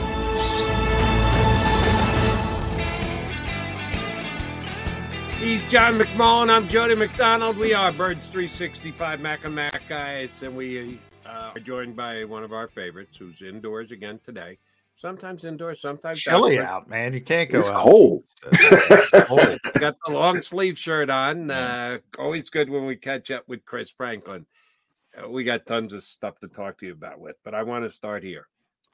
What's your biggest concern after the Eagle loss yesterday? That offensive line really scares me now on that right side, because now you have two backups on there. And to me, when you're on that side and for a quarterback and you're looking and you see that pressure coming from that area, it speeds up your clock.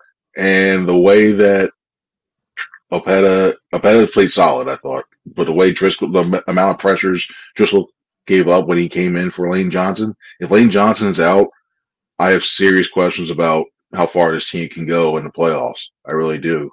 And it's amazing how important Lane Johnson is to this team. It is amazing. Yeah. Typically, you say, look, even a great right tackle, you say that's a big loss if you lose them. The Eagles can't win. It's been that way for years.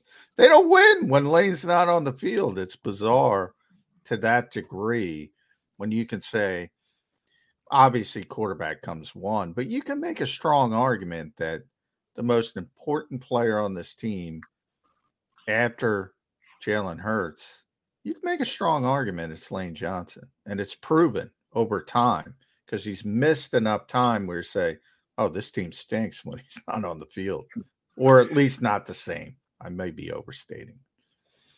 No, I think when you look at it, it's almost like automatic. It's to a point. It's got to a point now where you look at like, well, we know there's not going to be that much pressure coming off the lane side. It's gotten automatic now, and for what they like to do, attacking those edges on the run game and trying to use that outside screen game, he's been an essential part of that. If he's not there, it's rough. You have almost to change your play calling a little bit because you pretty much have to go to the left side because you got Mailata and Dickerson on your more reliable side. Is your more reliable side now?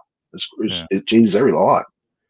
Yeah. Jen and I have been going back and forth on this since the show started today. One play, And I know no individual game comes down to one play. That's ridiculous. But This one did. play can be more important than any other play.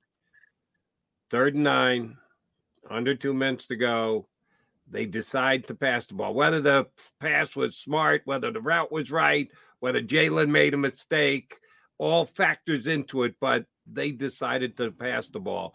And John and I just shake our head and go, you have to run the ball there. You can't give me we were aggressively trying to win the game. I'm a cocky SOB as a head coach. That's the way I've coached since I became the head coach of the Eagles. That defense doesn't work. It's just a bad football decision.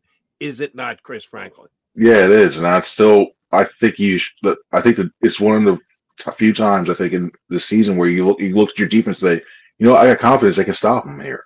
And to me, it looked like it was I don't know if we can truly stop Zach Wilson, which is kind of a big eye-opening thing in the middle. Maybe it's more, I don't know if we can stop Garrett Wilson type thing. But yeah, you have to run the ball in that situation. Even so much to just limit the amount of time they have to try to mount the comeback. Yeah. You have to run the ball in that. And I still, for the life of me, I know you're trying to, it's almost like you're outthinking yourself, trying to think, okay, well, they think I'm going to do this, so I'm going to do this.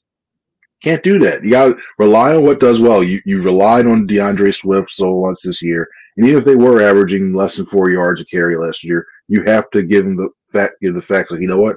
I trust that he's going to pick up or make it a significant dent in there, run the timeout, trust your defense, who was playing very well for most of the day yesterday, and then walk out there with a win. Braden Mann was punting well. He was getting his revenge on the New York Jets. So he probably pins them back as well. Or in worst case scenario, it's a touchback. Zach Wilson, no timeouts with about a minute 5, minute 10. With that pass rush going as well as it did too. Yeah. So we've been going through this. We asked Jeff Kerr, Jody and I gave it. So you got 3 decision makers there, right? You got Nick Sirianni, the game manager. You got Brian Johnson, the play caller. And you got Jalen Hurts, the quarterback, who even though the coaches made a bad decision, that doesn't mean you have to throw an interception. So I'm giving you the 100%. Dole out the blame, Chris Franklin, percentage-wise. Nick Sirianni, Brian Johnson, Jalen Hurts on the play that essentially lost the Eagles the game. I think Nick's on a headset. I'm putting 50 on Nick because he's on a headset and he's overhearing this because he has a chance to interject and stop that from happening. I put 40 on the decision on the type of.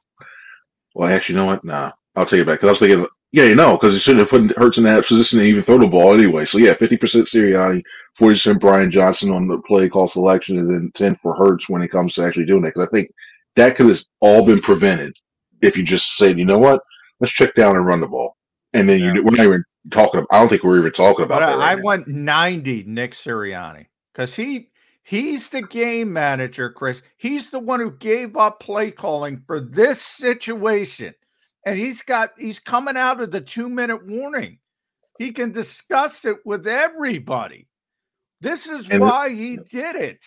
So I almost went 100% Nick Sirianni, but I only went 90 because my thought process is Brian's the least culpable in my mind.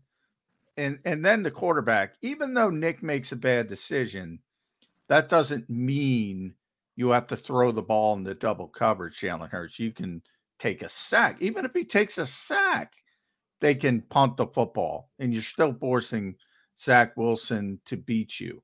So I went about what did I say, Jody? 90% Nick, 7% Jalen Hurts, 3% Brian Johnson. Yeah. And I'm a lot closer to what Chris is. Sirianni, number one. Readily, it's his team. He's the guy. He's got to be number one. I'd go about 40% Sirianni, 35% Jalen, because the play comes in. You don't have to throw into double coverage. Pull the ball down, take off, and run with it. About 25% to Brian Johnson, because he's the guy who eventually called the play. I don't think Nick called the play in. Nick may have influenced his thought process leading into it during the timeout. They had the entire 2-minute warning to talk about it, and that's what they came up with. I think it's close to equally shared. Sirianni most, Hurts second, the offensive coordinator third, but I think it's pretty damn close. But shame on all of them is my estimate. And it gets even worse because we hear so much about the situational, how much they practice situational ball, situational masters, stuff like that. Chris. Situational masters. And to be in that situation, it's almost like we're talking about. I hate to use the baseball terms with the NLCS, with the Braves not using the laying off and trying to use a simulated game. You can do all that simulated stuff on the side and try to put yourself in those situations. But when you're in the moment and you're coming up with stuff like that, for what? It's just for life. I still don't know why. I'm still seeing that play. I'm like, why didn't you run the ball? All right, the Eagles only scored 14 points yesterday. Not good. Jets defense, even missing the guys they were missing, is good, was good. Was the problem the lack of the threat of Quez Watkins going deep? You're in trouble, man. Nah, I don't. I apologize. Sorry. Sorry. I think you still have enough spacing. There was still enough spacing there. I thought there's a couple more shots they could take in deep. I don't know why. It seemed like they forgot about the game plan in the first. I really want to see the all 22 because AJ Brown was really humming, especially deep. He got inside position on so many on those defensive backs, and they didn't just stay aside to go, okay, let's look a different way. Devontae didn't have his best game. That's probably the worst game I saw Devontae play. Maybe Devontae, I didn't think of that. Maybe Devontae was his ode to Quez Watkins not playing. He decided to drop a couple footballs. That was tremendously unfair. When did we see Devontae Smith drop 2 passes in a game? And after he made that catch that wasn't a catch, after that one-handed, you're just like, oh, wow, he's really feeling himself today. Like, he made that one-handed catch on the sideline. He landed out bounds. Like, oh, he's feeling himself. Personally, I think the new slot receiver's not on the team just yet. And by the way, we were debating what was the trade key play deadline of the game, the interception.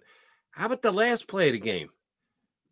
4th and 9, and the only thing you could do is throw up a 40-yard prayer into double coverage. But I gotta watch it. By the way, he's dropping the ball on the night. What the hell was Jalen thinking about? I haven't seen the full tape on that one either, but there had to be another better option to try and force the ball in than throw it into double coverage 45 yards down the field. If my memory serves me correctly on that play, I was looking downfield. I think AJ had one-on-one on the side. It was going to be a tough pass going around there, but I'd rather go one-on-one and then try to have the safety run from the middle field to the other side, to the left side of the field, than throwing with all that coverage around him in the middle for Devontae, because then you still have to run up and try. That was just that whole sequence. The last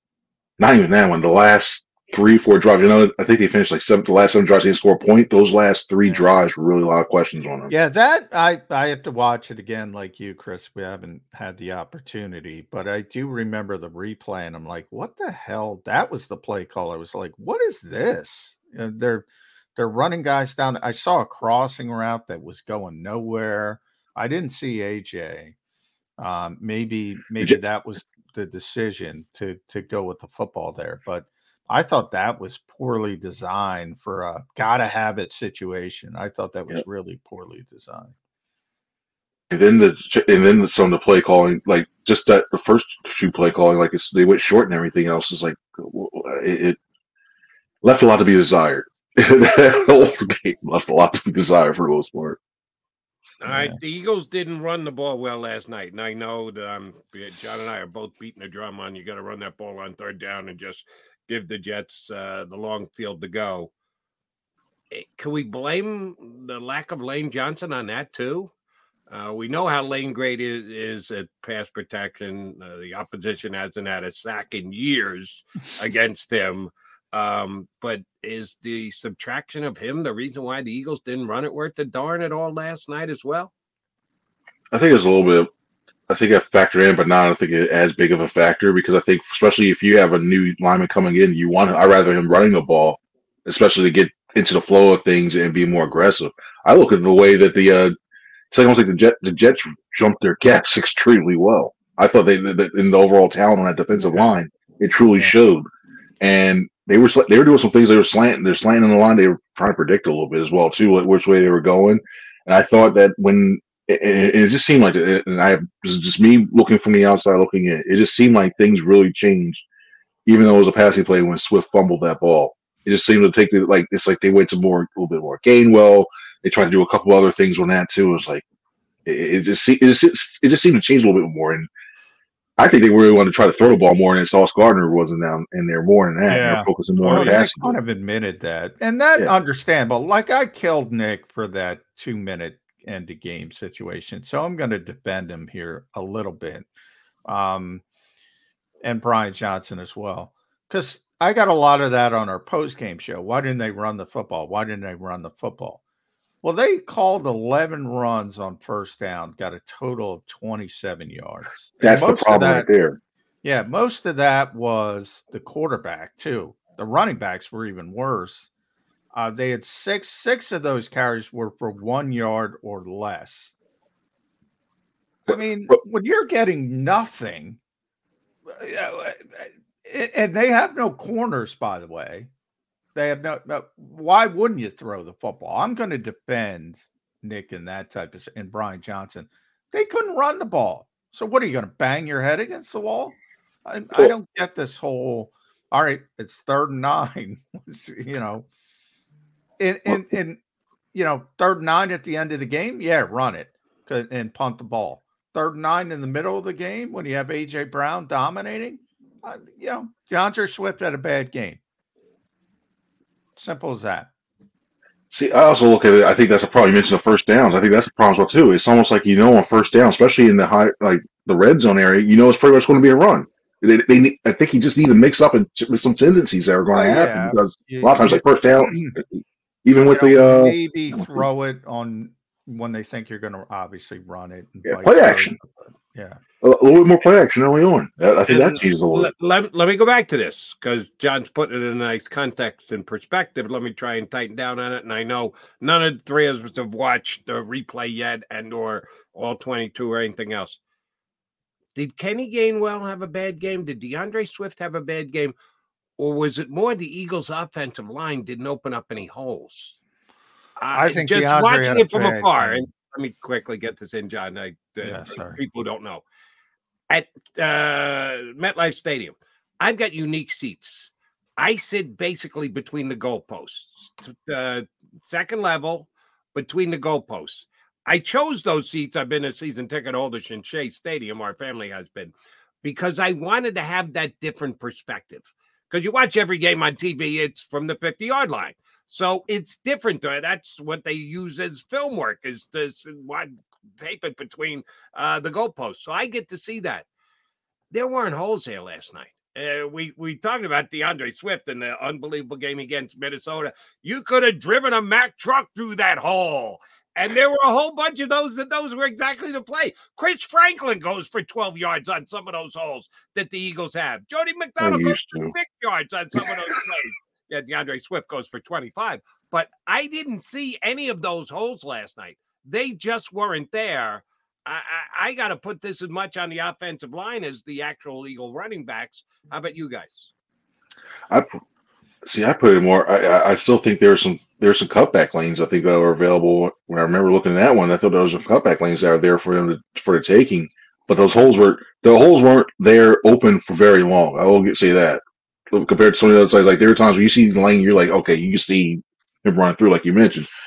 But they collapsed very quickly. I think just because of the Jets' defense, how good they are, especially therefore. They're really good. Linebackers and the Eagles not sweating linebackers. Jets have a pair of the two best linebackers on the same team in the National Football League. San Francisco and the Jets have the two best linebacker pairs. Yeah, I mean, look, DeAndre Swift has had a great start to the season.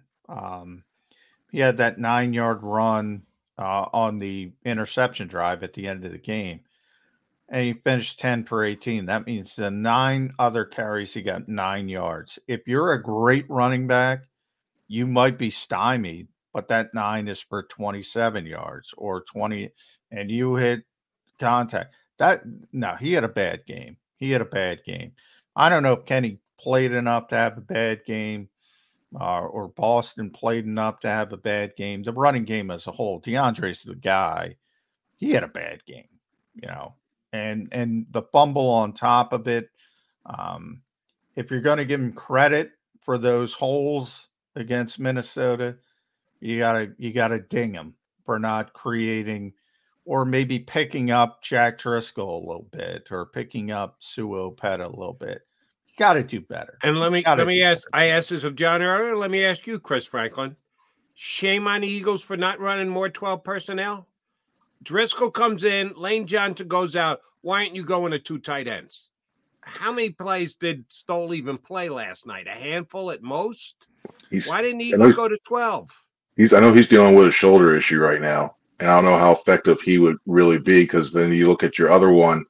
Yeah, Albert O was inactive, and Calcaterra. Yeah, and then you look at them; they're not the best of blocking tight ends. They're more receiving threats. So your best option to block, unless you want to leave Goddard in, and I kind of think, especially that one too, you're going to do him out. So I think he should have kept more. He actually played more than I thought. 22 reps. 22 snaps. Yeah, I would have bet under that for sure. 31%. Calcaterra 5, barely plays. Yeah. That's about it. Could have done more than that. Yeah, well, I think that, kind of dealt with the Jets losing all their corners. And yeah, the Eagles got antsy and are like, ooh, there's no corners. We're going to take advantage of this. And AJ did, which, again, when we talk about disappointing players, you got to put Devontae Smith at the top of that list. I mean, rare. I can't remember the last time I looked at Devontae Smith and said, you know what? He had a bad game. He had a bad game. He absolutely did. Yeah. First time really. That's very rare. You have a couple games where you say Detroit week 1 last week when he doesn't get the football and you go, what's going on? But this was objectively a bad game. They were trying to get him the football. And that might be, you're right, Chris, that might be the first time I've ever said that in 2+ years that Devontae has been here. That was just a bad game from Devontae. He got 11 targets and AJ only got 9. Yeah. He got the ball thrown to him more than AJ did. Yeah. And AJ goes for 131 and Devontae goes for 44. Do the math on that. That's not good, Devontae. Sorry about that. It's the swing in both directions. Bad game out of Devontae, unbelievable game out of AJ. That's and I talked about it with Swift. One of those was 22 yards, Jody. So that means the other 10 targets, he managed 22 yards on those. So 4 receptions for 22 yards. Yeah, that's atypical Devontae Smith. It was a weird game. Jake Elliott's missing field goals. Devontae's dropping passes. It felt like the Commanders game of last year. It really did. Like halfway through, like through the third quarter, like, uh-oh. It was like, if you had that, like this, I've seen this film before. It really felt like that Commanders game of last year. Yeah. All right. We asked this of Jeff Kerr earlier. I'm very intrigued by your response. Eagles lost. Eagles lost a game they weren't supposed to lose. Eagles had guys who had bad games. Coaches, quarterbacks, wide receivers, whole bunch of guys. And the Eagles had a bad luck in that they end up injured in the game, and we'll see how much that bad luck goes forward with injuries going forward. Positive out of this game. A little bit of a wake-up call. A little bit of we don't need to play our A game. We still win anyway. McMullen gives us the break on style points all the time. No, his style points don't count in the NFL. So we'll buy. Shoot. We not only lost, we lost the game that we could have won. We should have won. Wake up call works for them. Adjustment and attitude. Is there a silver lining in this loss, Chris Franklin? I think I was talking to Kobe Dean. He says, and he said, and I'll preface this by saying he didn't think that they had this happening before, but he says you can't have complacency. He said all this week, if anything, it teaches everybody, you have to continue to have a good week going out there practice, and I think they're going to be more focused. Problem is, they got the next opponents, the Miami Dolphins, so that's going to be a little rough coming back on that. But I think it teaches them about complacency, and the other thing that's all use that accountability that everybody was talking about. That's the one word you can like when I was talking to everybody in the locker room, you hear accountability. So it's nice that you know that you have your leadership team in order to do that. But it really does send a message like, hey, you know what? You got to value these games because that was a week. When everything's going to be said and done, you look that way it's shook down. 5 of the 6 top seeds in the conference lost. The Lions were the only one that won. And I think it's this. I hate to say it, but I think when all is said and done at the end of this week, this could be the reason why the Eagles dropped to the 2 seed and possibly the 3 seed because of this loss. Because you look at the way the Lions, the rest of their schedule, you look at the way the 49ers, you had a chance to get a game in hand on them and you didn't take advantage of it. This is the one that potentially may have impacted your road to the Super Bowl. They may say they may not be looking that far ahead, but I am. And I'm looking at that. I think this is a loss that knocks them to the 2 or 3 seed. And that's very significant given the 49ers and the Lions that are on there and having to go on the road instead of hosting a potential NFC Championship game. At C Franklin News, make sure you follow Chris on X, Twitter, read him at nj.com. He's all over the place. Does a tremendous job covering this team. I'm going to make you the head coach for this week, Chris. Maybe you'll see. How do you go about this film? Do you put up 6 and say, here's your mistakes? Put up 0, here's your mistakes. Put up 88, here's your mistakes. Or do you say, this is so uncharacteristic, I'm not even going to dump the film. Don't worry about it. Just get back to work. Learn from it, as Jody said. Silver lining, accountability. How do you handle this veteran team moving forward? You show the film and you light a fire under. You light a fire under their butts. I think you have to show the film. You got to treat it like any other week. I mean, if you're doing the same things during the first 5 weeks where you're winning, you got to show the same things when you're losing and you have a bad performance like they did on Sunday. And that's one of those things where if you're a competitor and you got that fire, you want to come out the next week, not only against the Dolphins, not just the Dolphins, but you just want to come out there and prove that you aren't as bad as you showed on there. That's going to light a fire under you. You're just going to really get you going and trying to go like, okay, I know what my job is. I don't want to look like this for 2 consecutive weeks. I don't want to get embarrassed in front of the national audience again. So I'm looking at everything that I did. If I'm a player, I'm looking at everything I did wrong, using that in the back of my mind and perfecting that and coming out on the practice field Wednesday and doing anything necessary to be able to do to fix everything. I don't think you can't change everything up completely just because of one loss. And if anything, I think it's a big motivating factor for him. The one thing I will guarantee this week, no walkthrough Wednesday, no walkthrough Thursday. No. We got to get back to work. I put in a little effort. If you're going to scream and yell in a meeting, that's one thing. You got to be able to take it out onto the practice field. And you got to be able to tell them, here's what we did wrong. Let's actually work on it. Rather than just dissect it via film, let's get out and have a teaching moment or two, not just walking through. Seeing as you're dropping like flies with injuries anyway, the less work thing doesn't guarantee anything as far as injuries go. How about you get a little work in on the field? You agree or disagree? They had padded practice last week too. That's the thing. I know they had a padded practice. Somebody was a couple players trying to rush their pads in and put it in so they can get out there. So I think, if anything, I may do a walkthrough Wednesday. I really do because you need to rest. These guys are. If anything to teach, if anything to teach, especially those young guys in the secondary. I go to. I want to predispose Nick's belief system, but whoever you believe in, maybe say, hey, give me Lane Johnson back, give me Jalen Carter back, give me Darius Slay back.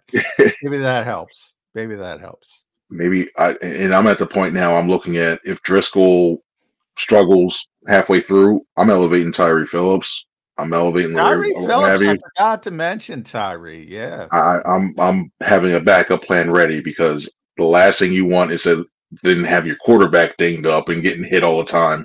So you might as well try something else if it continues that way. Did you really just go there, Chris Franklin? Did you bring up, without using his name, Marcus Mariota? The Eagles got enough problems after yesterday's day. You're going to put it out there into the ether that Marcus Mariota could be playing quarterback for the Eagles sometime soon? If they don't protect Jalen Hurts. If they don't protect him, that's the only way. That's the only way I see him go. The only By the way, let me sneak this in because you brought up Tyler Phillips on the practice squad, former third-round pick. He's got some experience at right tackle. Tyler Steen, before he moved to left tackle at Alabama, was a right tackle at Vanderbilt. Maybe get him going. What's going on with Tyler Steen? Maybe get him going. Maybe if they used all of their time that they're allotted in practice, you could cross-train these guys a little bit more than they actually have. Just saying. They do. I think Steen's more of a left tackle than right now, and I think they played it right there. So if you move him to left, play his left. He's back left tackle, and you're back at right tackle. Right guard. And Jeff's not one, but he's played more right tackle than he has left tackle. Technically, he was a right tackle for longer at Vandy than he was a left tackle at Alabama. You got to open your mind if you have no Lane Johnson. Now the best hope is Lane's back. Yep. Tape that up and numbing it up and say, Lane, please help us again, Bill. And we all sit here and know if it can be done, it will be done by Lane Johnson because he plays as hurt, willing to put up with more pain than anybody else on this Eagle team and has done it that way for years. Chris Franklin, always a pleasure, buddy. Appreciate you jumping in. Thanks, we'll get you back up next week. Hey, thank you guys. Appreciate it. Follow him on Twitter and read him at nj.com. Chris Franklin here with us on Birds 365. All right, coming back.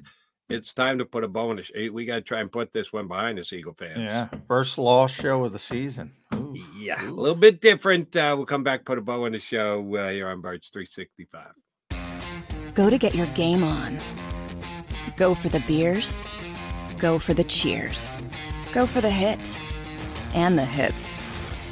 Go for the stakes and the stakes. Go to get your parlay on. Go to get your party on. Go for the scene.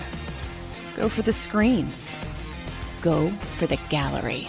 Go for the win. Go to Ocean. Visit theoceanac.com to plan your visit. At Pond Lehocky, we've recovered billions of dollars for our clients, and we're confident we can do the same for you. With over 250 years of combined courtroom experience, we've helped over 100,000 injured clients obtain some of the largest settlements in Pennsylvania.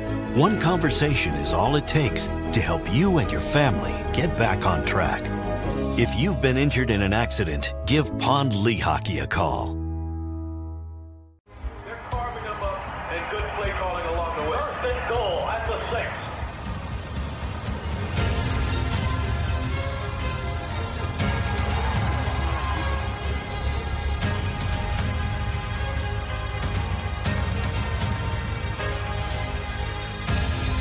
On the field of life, First Trust Bank is there for you.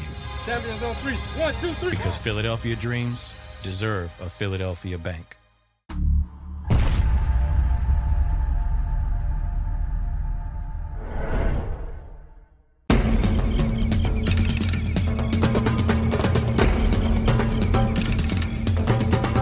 Staffing is not easy, but that's what we do every day, all day. The key to our success is storytelling, asking the right questions to find the right people. Hi, I'm Gary Kane, president of Kane Partners. We want to be your staffing partner.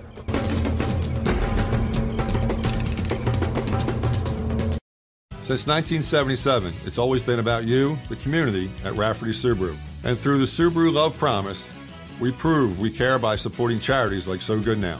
So Good Now helps kids in under-resourced areas by connecting them with student athletes to serve as mentors. We remove barriers so athletes can help youth in the corners of our communities where light and love are needed most.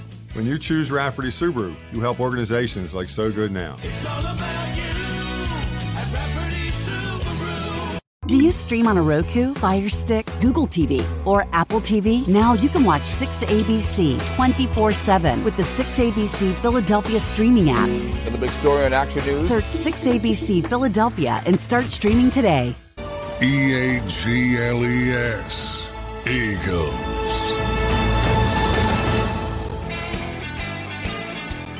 Mac guys here on Birds 365. We'll get you back again here tomorrow.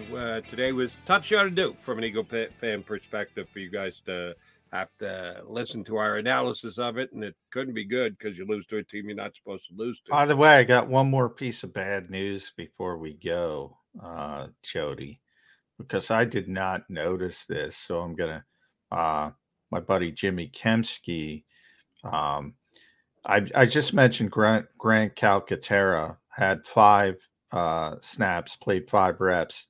4 of them were on the final drive, those final 4 plays. And what that means is Dallas Goedert got hurt too, likely on the interception, because he was not on the field for the final 4 plays. I haven't watched the replay. And if he got hurt, all he did was a sit down route. Well, he went 12 yards and sat down, and the guy who picked off the pass cut in front of him. I don't remember the other Jet D back laying him out. I don't even know how he got out. Yeah, I don't think the TV, because I'll read what Jimmy put. I tried to see, and this is Jimmy talking, I tried to see what it might have been, but hard to tell. He did get hit on the ill-advised Jalen Hurts throw that was picked. I don't know, but the fact that he wasn't on I don't think he got benched in that situation. When his fault, Jalen threw the ball where he threw the ball. So that's not a good sign as well for the 5 plays on the And final. one other injury question before we run here, John, because, again, here's what we do, speculate. Cindy Brown actually took practice last week. Told me he was playing. Flat out told me. Didn't dress. Later in the week, aggravation, or did they not? They wanted to give him, because it's a hammy, more time. I was shocked when he wasn't even active for the game.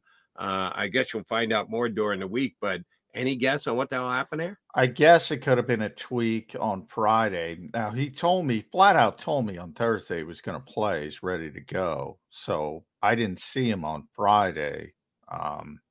So I guess there could have been a tweak.